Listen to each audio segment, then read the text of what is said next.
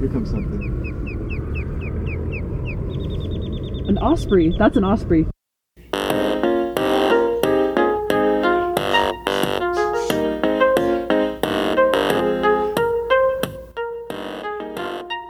Welcome to Winging It, From Curiosity to Scientific Fact, a new podcast. I'm your host, Stephen Peck from Brigham Young University, and we will be exploring the world of sound.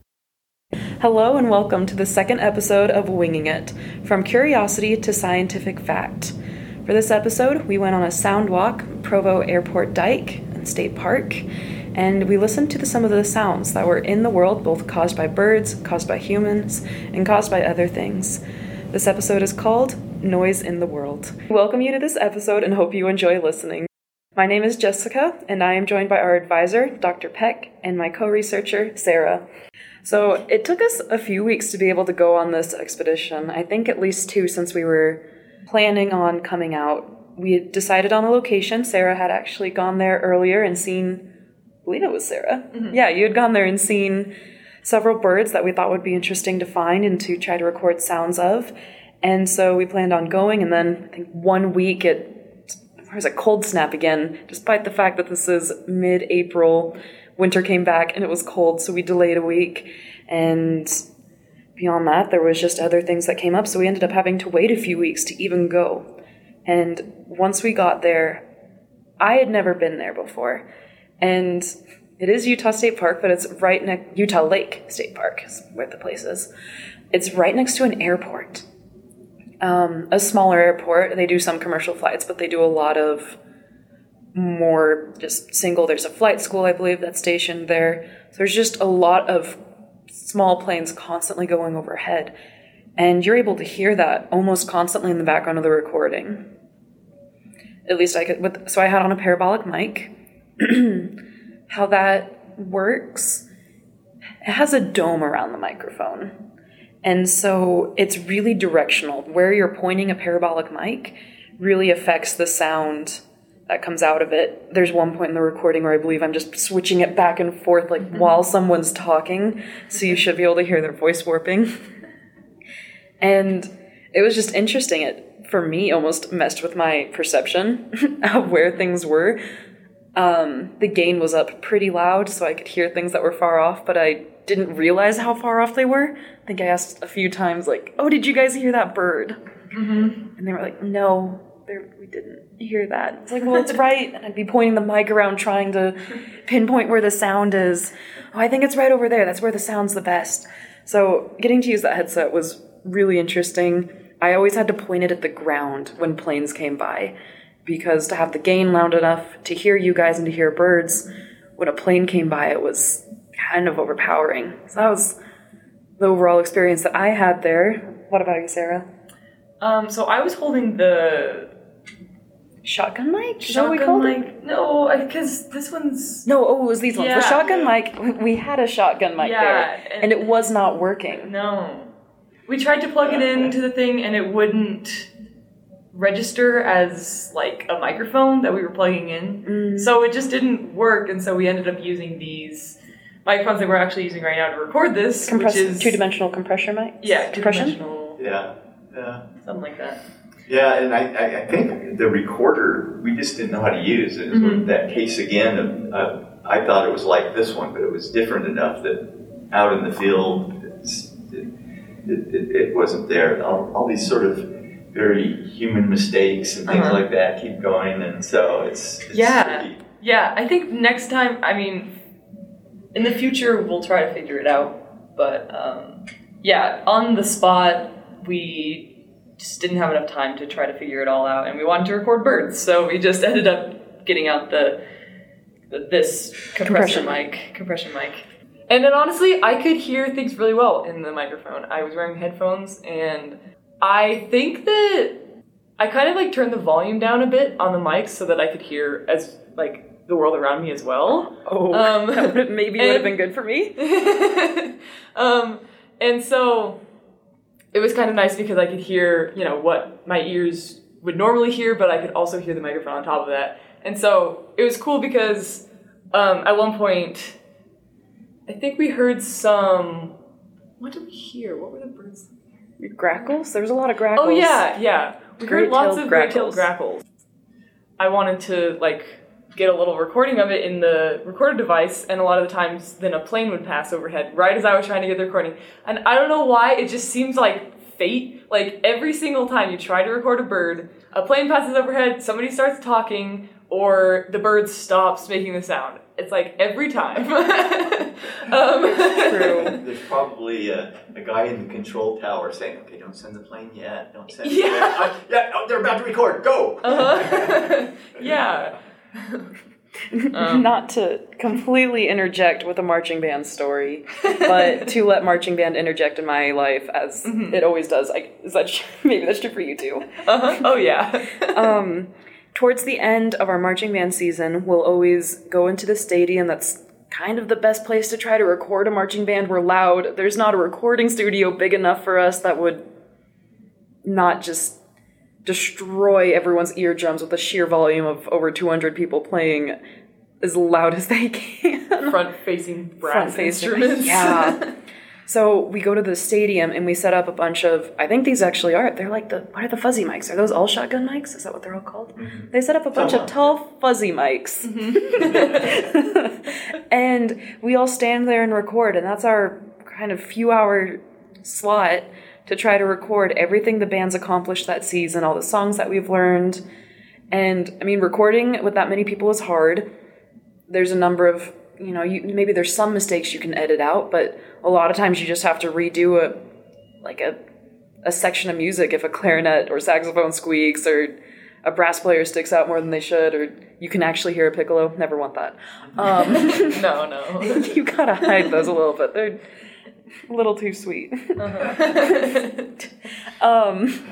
But what always happens with those is we'll be in the middle of a part and a motorcycle comes by on the road or a jet plane flies overhead. It's amazing how sometimes loud these sounds can be. This year even there was construction nearby, and so we had to send people to ask if they could quiet down while we're recording, or that they would stop playing their pop music. And that's kind of, it's just hard because you don't want to intrude on people's lives, but the sound that you make affects more than just you. I'm not vouching for a world in silence, but there's a lot of consequences to sound that we as humans make. Yeah. It's funny to me how attuned I've become to those noises in the act of recording. I normally, a motorcycle going by wouldn't even register, but when I'm attuning to sound, it becomes huge. I have a curious question. I'll start with Sarah. It's related to this exactly. In marching band, you're hearing these anthropogenic noises that are adjusting that. But what is noise in marching band? Let's talk about different kinds of noises. I'm thinking that in marching band, typically, in listening to a marching band, there are sounds that I'm not paying attention to, but if I were, looking for some sort of perfection of sound, which doesn't exist, I wouldn't think about it, but there's the sound of your feet walking. There's the sound of a crowd. There's appropriate sounds that are part of a game experience that are loud and going on all the time. What sort of concept of noise would annoy a marching band? I think the motorcycle example is a good example. But what else? If I were going to record a marching band, I'd do it in a game, and I'd incorporate those sounds. That seems like it's part of the music in a way. Is that right? Am I just making this up? No, yeah, I agree with you. And I think it's interesting to note the differences between the noises when we rehearse and the noises when we're playing at a game. Because even the noises when recording also. There's almost 3 different situations that I can think of. Yeah, because when we're rehearsing, we're on the blacktop. And there's no crowd, obviously.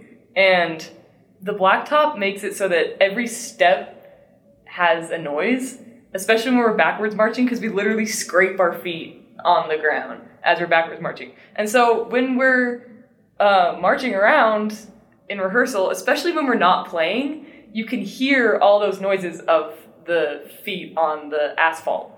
And additionally, I think another noise that I should include when we're rehearsing is that the directors are, a lot of the times they will count us off using their microphones, or they'll use a metronome. And metronomes are such an integral part of band. I remember in high school, we used this thing called a gawk block that the drum majors would hold. They would hit it with a drumstick, and it would like echo throughout. Essentially, it's a wooden block, right? Yeah, yeah. And it echoes throughout the stadium that we're practicing in, so that everybody can hear this metronome. And when I would hear that, when I would hear something that sounded similar to a gawk block, when it wasn't marching band season, my head would like immediately turn, and it's like, oh, it's like band time. When you hear a metronome, your brain immediately goes to band time. And it's kind of crazy like how fast that happens. And that also applies to whistles, because we didn't use whistles in high school, but now at BYU, the drum majors count us off using a whistle. And when we're in games, the football team also uses whistles to indicate like plays or their warm-ups that they do before each quarter. And it like throws me off a lot of the time because it's like the same whistle that we use. And I'm like, oh, do I have to be set? Which means like get your instrument up. Like, do I have to be ready to play? And so that's another noise that definitely impacts the way we play in marching band. I think another noise that obviously is a big part of games is the noise of the crowd and stuff.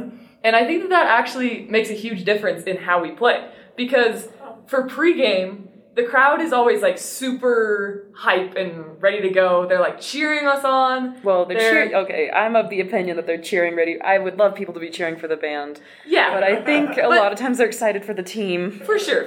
Nah.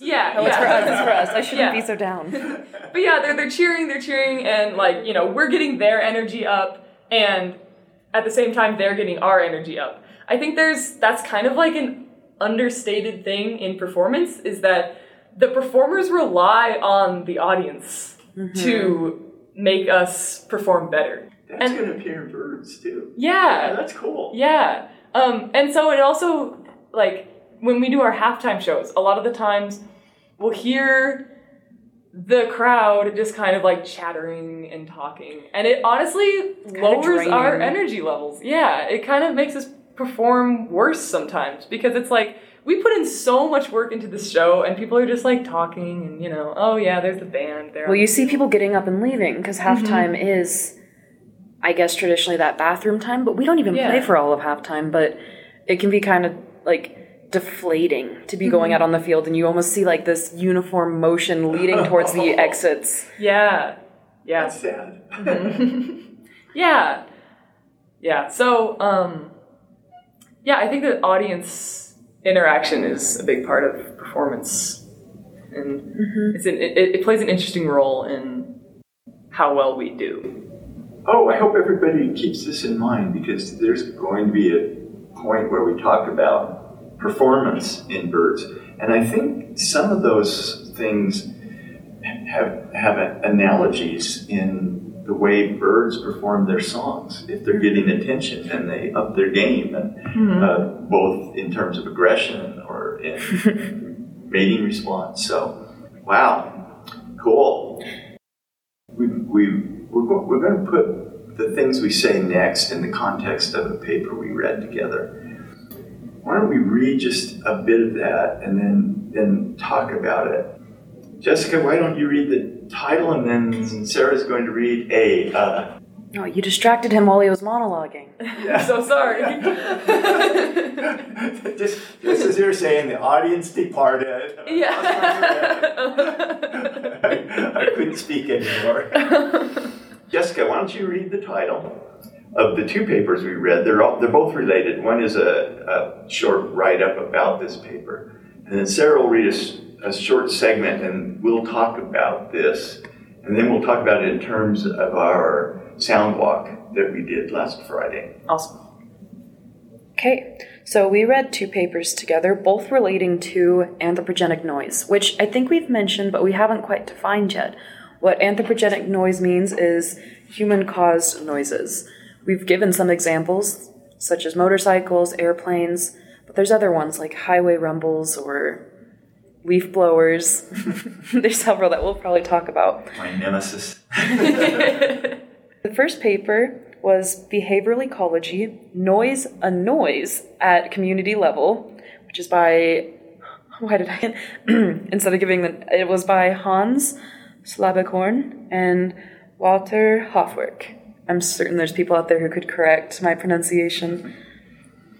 The second paper we read was Noise Pollution Changes Avian Communities and Species Interactions by Francis Ortega and Cruz. Sarah has a short piece to read from us that we're going to talk about, and then we'll talk about it in the context of our... Which paper is this from? It's from the... Noise a noise. Noise a noise. Community level. Noise is annoying. That's what we're saying. Great title. Singing birds depend continuously on acoustics for communicating a message that can be critical to survival in a territory providing food, shelter, and nesting opportunities. Also, mate attraction is typically guided by acoustic signals. Female birds often find a male of the right species and of the preferred quality by ear. Other important acoustic interactions concern begging by nestlings or fledglings, food and alarm calling, and production of contact calls that can be critical to group cohesion. Able to hear rustling prey or hunting predators will also heavily affect chances of survival and reproduction, adding to the potential impact of masking noise on individual success and population viability. So, one of the things that impressed me about what that just drew to my mind is I forgot how completely aerial birds are. I mean, we know they sing, and I know they use song in mating, they use song in defensive territories. But the call of fledglings, I hadn't thought about that. A lot of people had the experience of hearing a robin chick peeping in their yard from the trying to call the mother. Peep when they want attention. That there's this whole world of sound that goes beyond singing and calls. They're very active, group cohesion. We're going to have to investigate why sparrows chatter endlessly, because they're always, and I think it's group cohesion. They're letting each other know everything's okay. If one goes silent, and I've noticed they all kind of go silent still to not draw out the attention of predators. Let's speculate. So let's talk about what this paper said. I'll just give a really quick summary. It's a neat paper. We know that birds are this very aerial species of organisms. And one of the things that happens is if that soundscape is full of human noise, they either have to delay their singing or it doesn't come across. They have to sing louder. They have to sing more quiet. All of this affects the way that they can live. Birds lose a lot of a bird's life is filled with sound. Almost everything they do is related to sound. The way they detect predators, the way they warn each other, the way that they warn off predators, the way they interact with their young, the way that they listen to the young of others. And so this study was very cool and unexpected. They put up recorders in drilling sites. Now I think of drilling sites as very noisy, but they said there's a distinction between drilling sites that used a compressor, which is very, very loud. You've probably heard this when you've heard a semi braking and using their engine to slow down. It's a very, very percussive noise. And there are sites, though, that it's just sort of a cement block, and the drilling takes place at a much, much quieter level, apparently. So what they did is they set up these recorders, and then they looked at biodiversity. And sure enough, in the noisy sites, biodiversity just plummeted.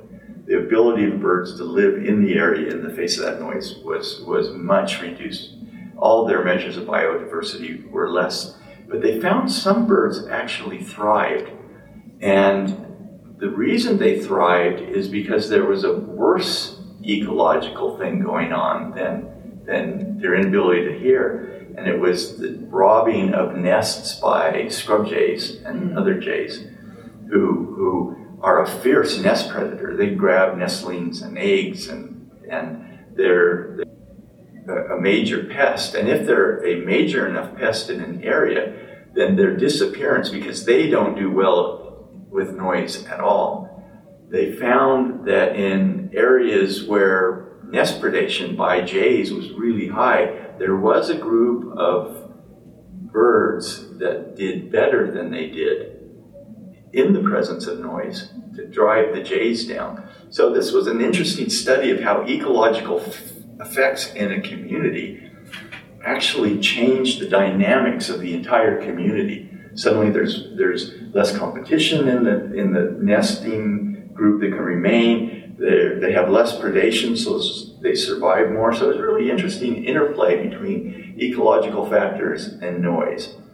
So in each of your experience, what sort of challenges related to that might we expect at Utah Lake, where there's this constant, very constant, except probably at certain times of day or certain seasons? Meal breaks. Yeah, meal breaks, yeah. What did you notice about that? I mean, the planes are very apparent. When we play segments of that, you'll get a sense of how frequent they are and how much they affect things. But comment on your sense of things there at the park. What challenges will the birds face, and how might they adjust to that? We're delving into the field of ecology a little bit here, and some of our listeners might not be the most familiar with some of the terms we're going to be using. So I wanted to define a few of them. We've talked a little bit about species richness or species diversity. What that is that's the number of species in an area. Does this area have robins and brewer's sparrows and cormorants? That would be like a species richness of 3. I just listed 3 different species. Richness doesn't take into account the population count of each of those species. When we're talking about species populations, I believe this paper said that there were similar population and nest counts in both sites. However, the noisy sites, there was only a handful of species filling all those nests. So there were lots of individuals of a few species. It was not a rich environment, even though it had a high nest count. So at Utah Lake, I'd have to pull up our bird notes that we took, but I believe we saw 8 or 9 different species during our few hours there. That sounds right. And to some extent, for that amount of time, that's a higher count of species than I get other places. So it is really interesting with it being a noisy airplane-infested place. I would have expected a lower species count than other places I went. But maybe what that's pointing to more is just other places I birdwatch that's usually still in the city, whether it's parks or trails. So maybe it's saying that the pervasive noise of being around humans and around more highways and noisy roadways has a larger effect on those birds than the airplanes did. I'm not quite sure. Okay, well, that's a good introduction. Let's now go to the field. It went down too Yeah, far? yeah. Okay, so I can take that back up. Yeah. Oh, that's too loud. Okay, that's too loud. Yeah. Okay. Tell me when to stop. Oh, that plane would be good.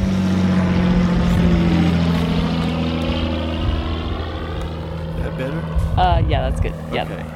So Cool. there's And that. then I can adjust it as. Yeah. Cool. Okay. You get to that.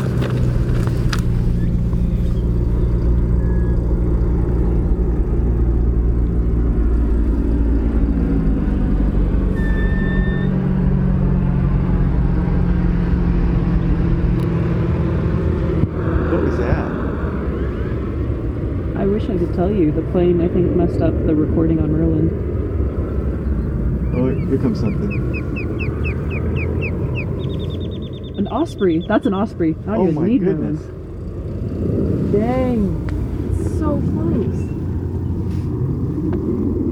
Absolutely massive.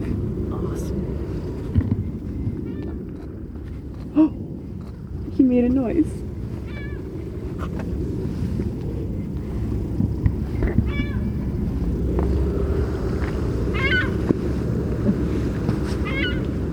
A good California gull. The Utah state bird. Yeah. Our favorite.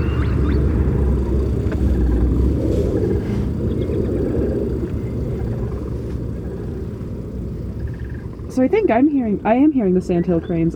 My Merlin picked them up. There's sandhill cranes over there. Yeah.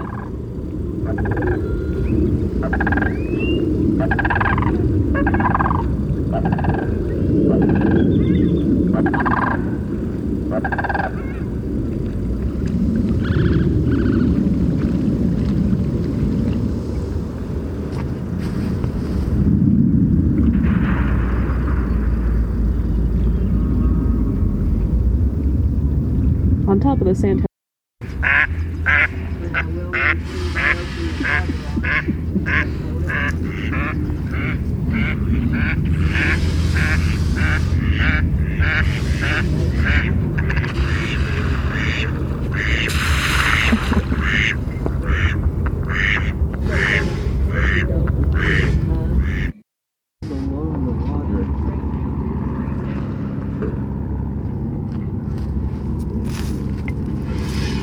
It's really amazing that we can see this many birds, this much variety still amidst all of this background noise. Yeah. Like there's been planes, semis, trucks, other random construction noises, the metal scraping, other people talking as they are doing those things.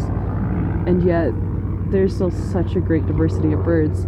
It almost makes me wonder what the diversity would be like if there weren't those hardships, or if it'd be the same and like the birds have adapted in this area. Right. Yeah, I wonder.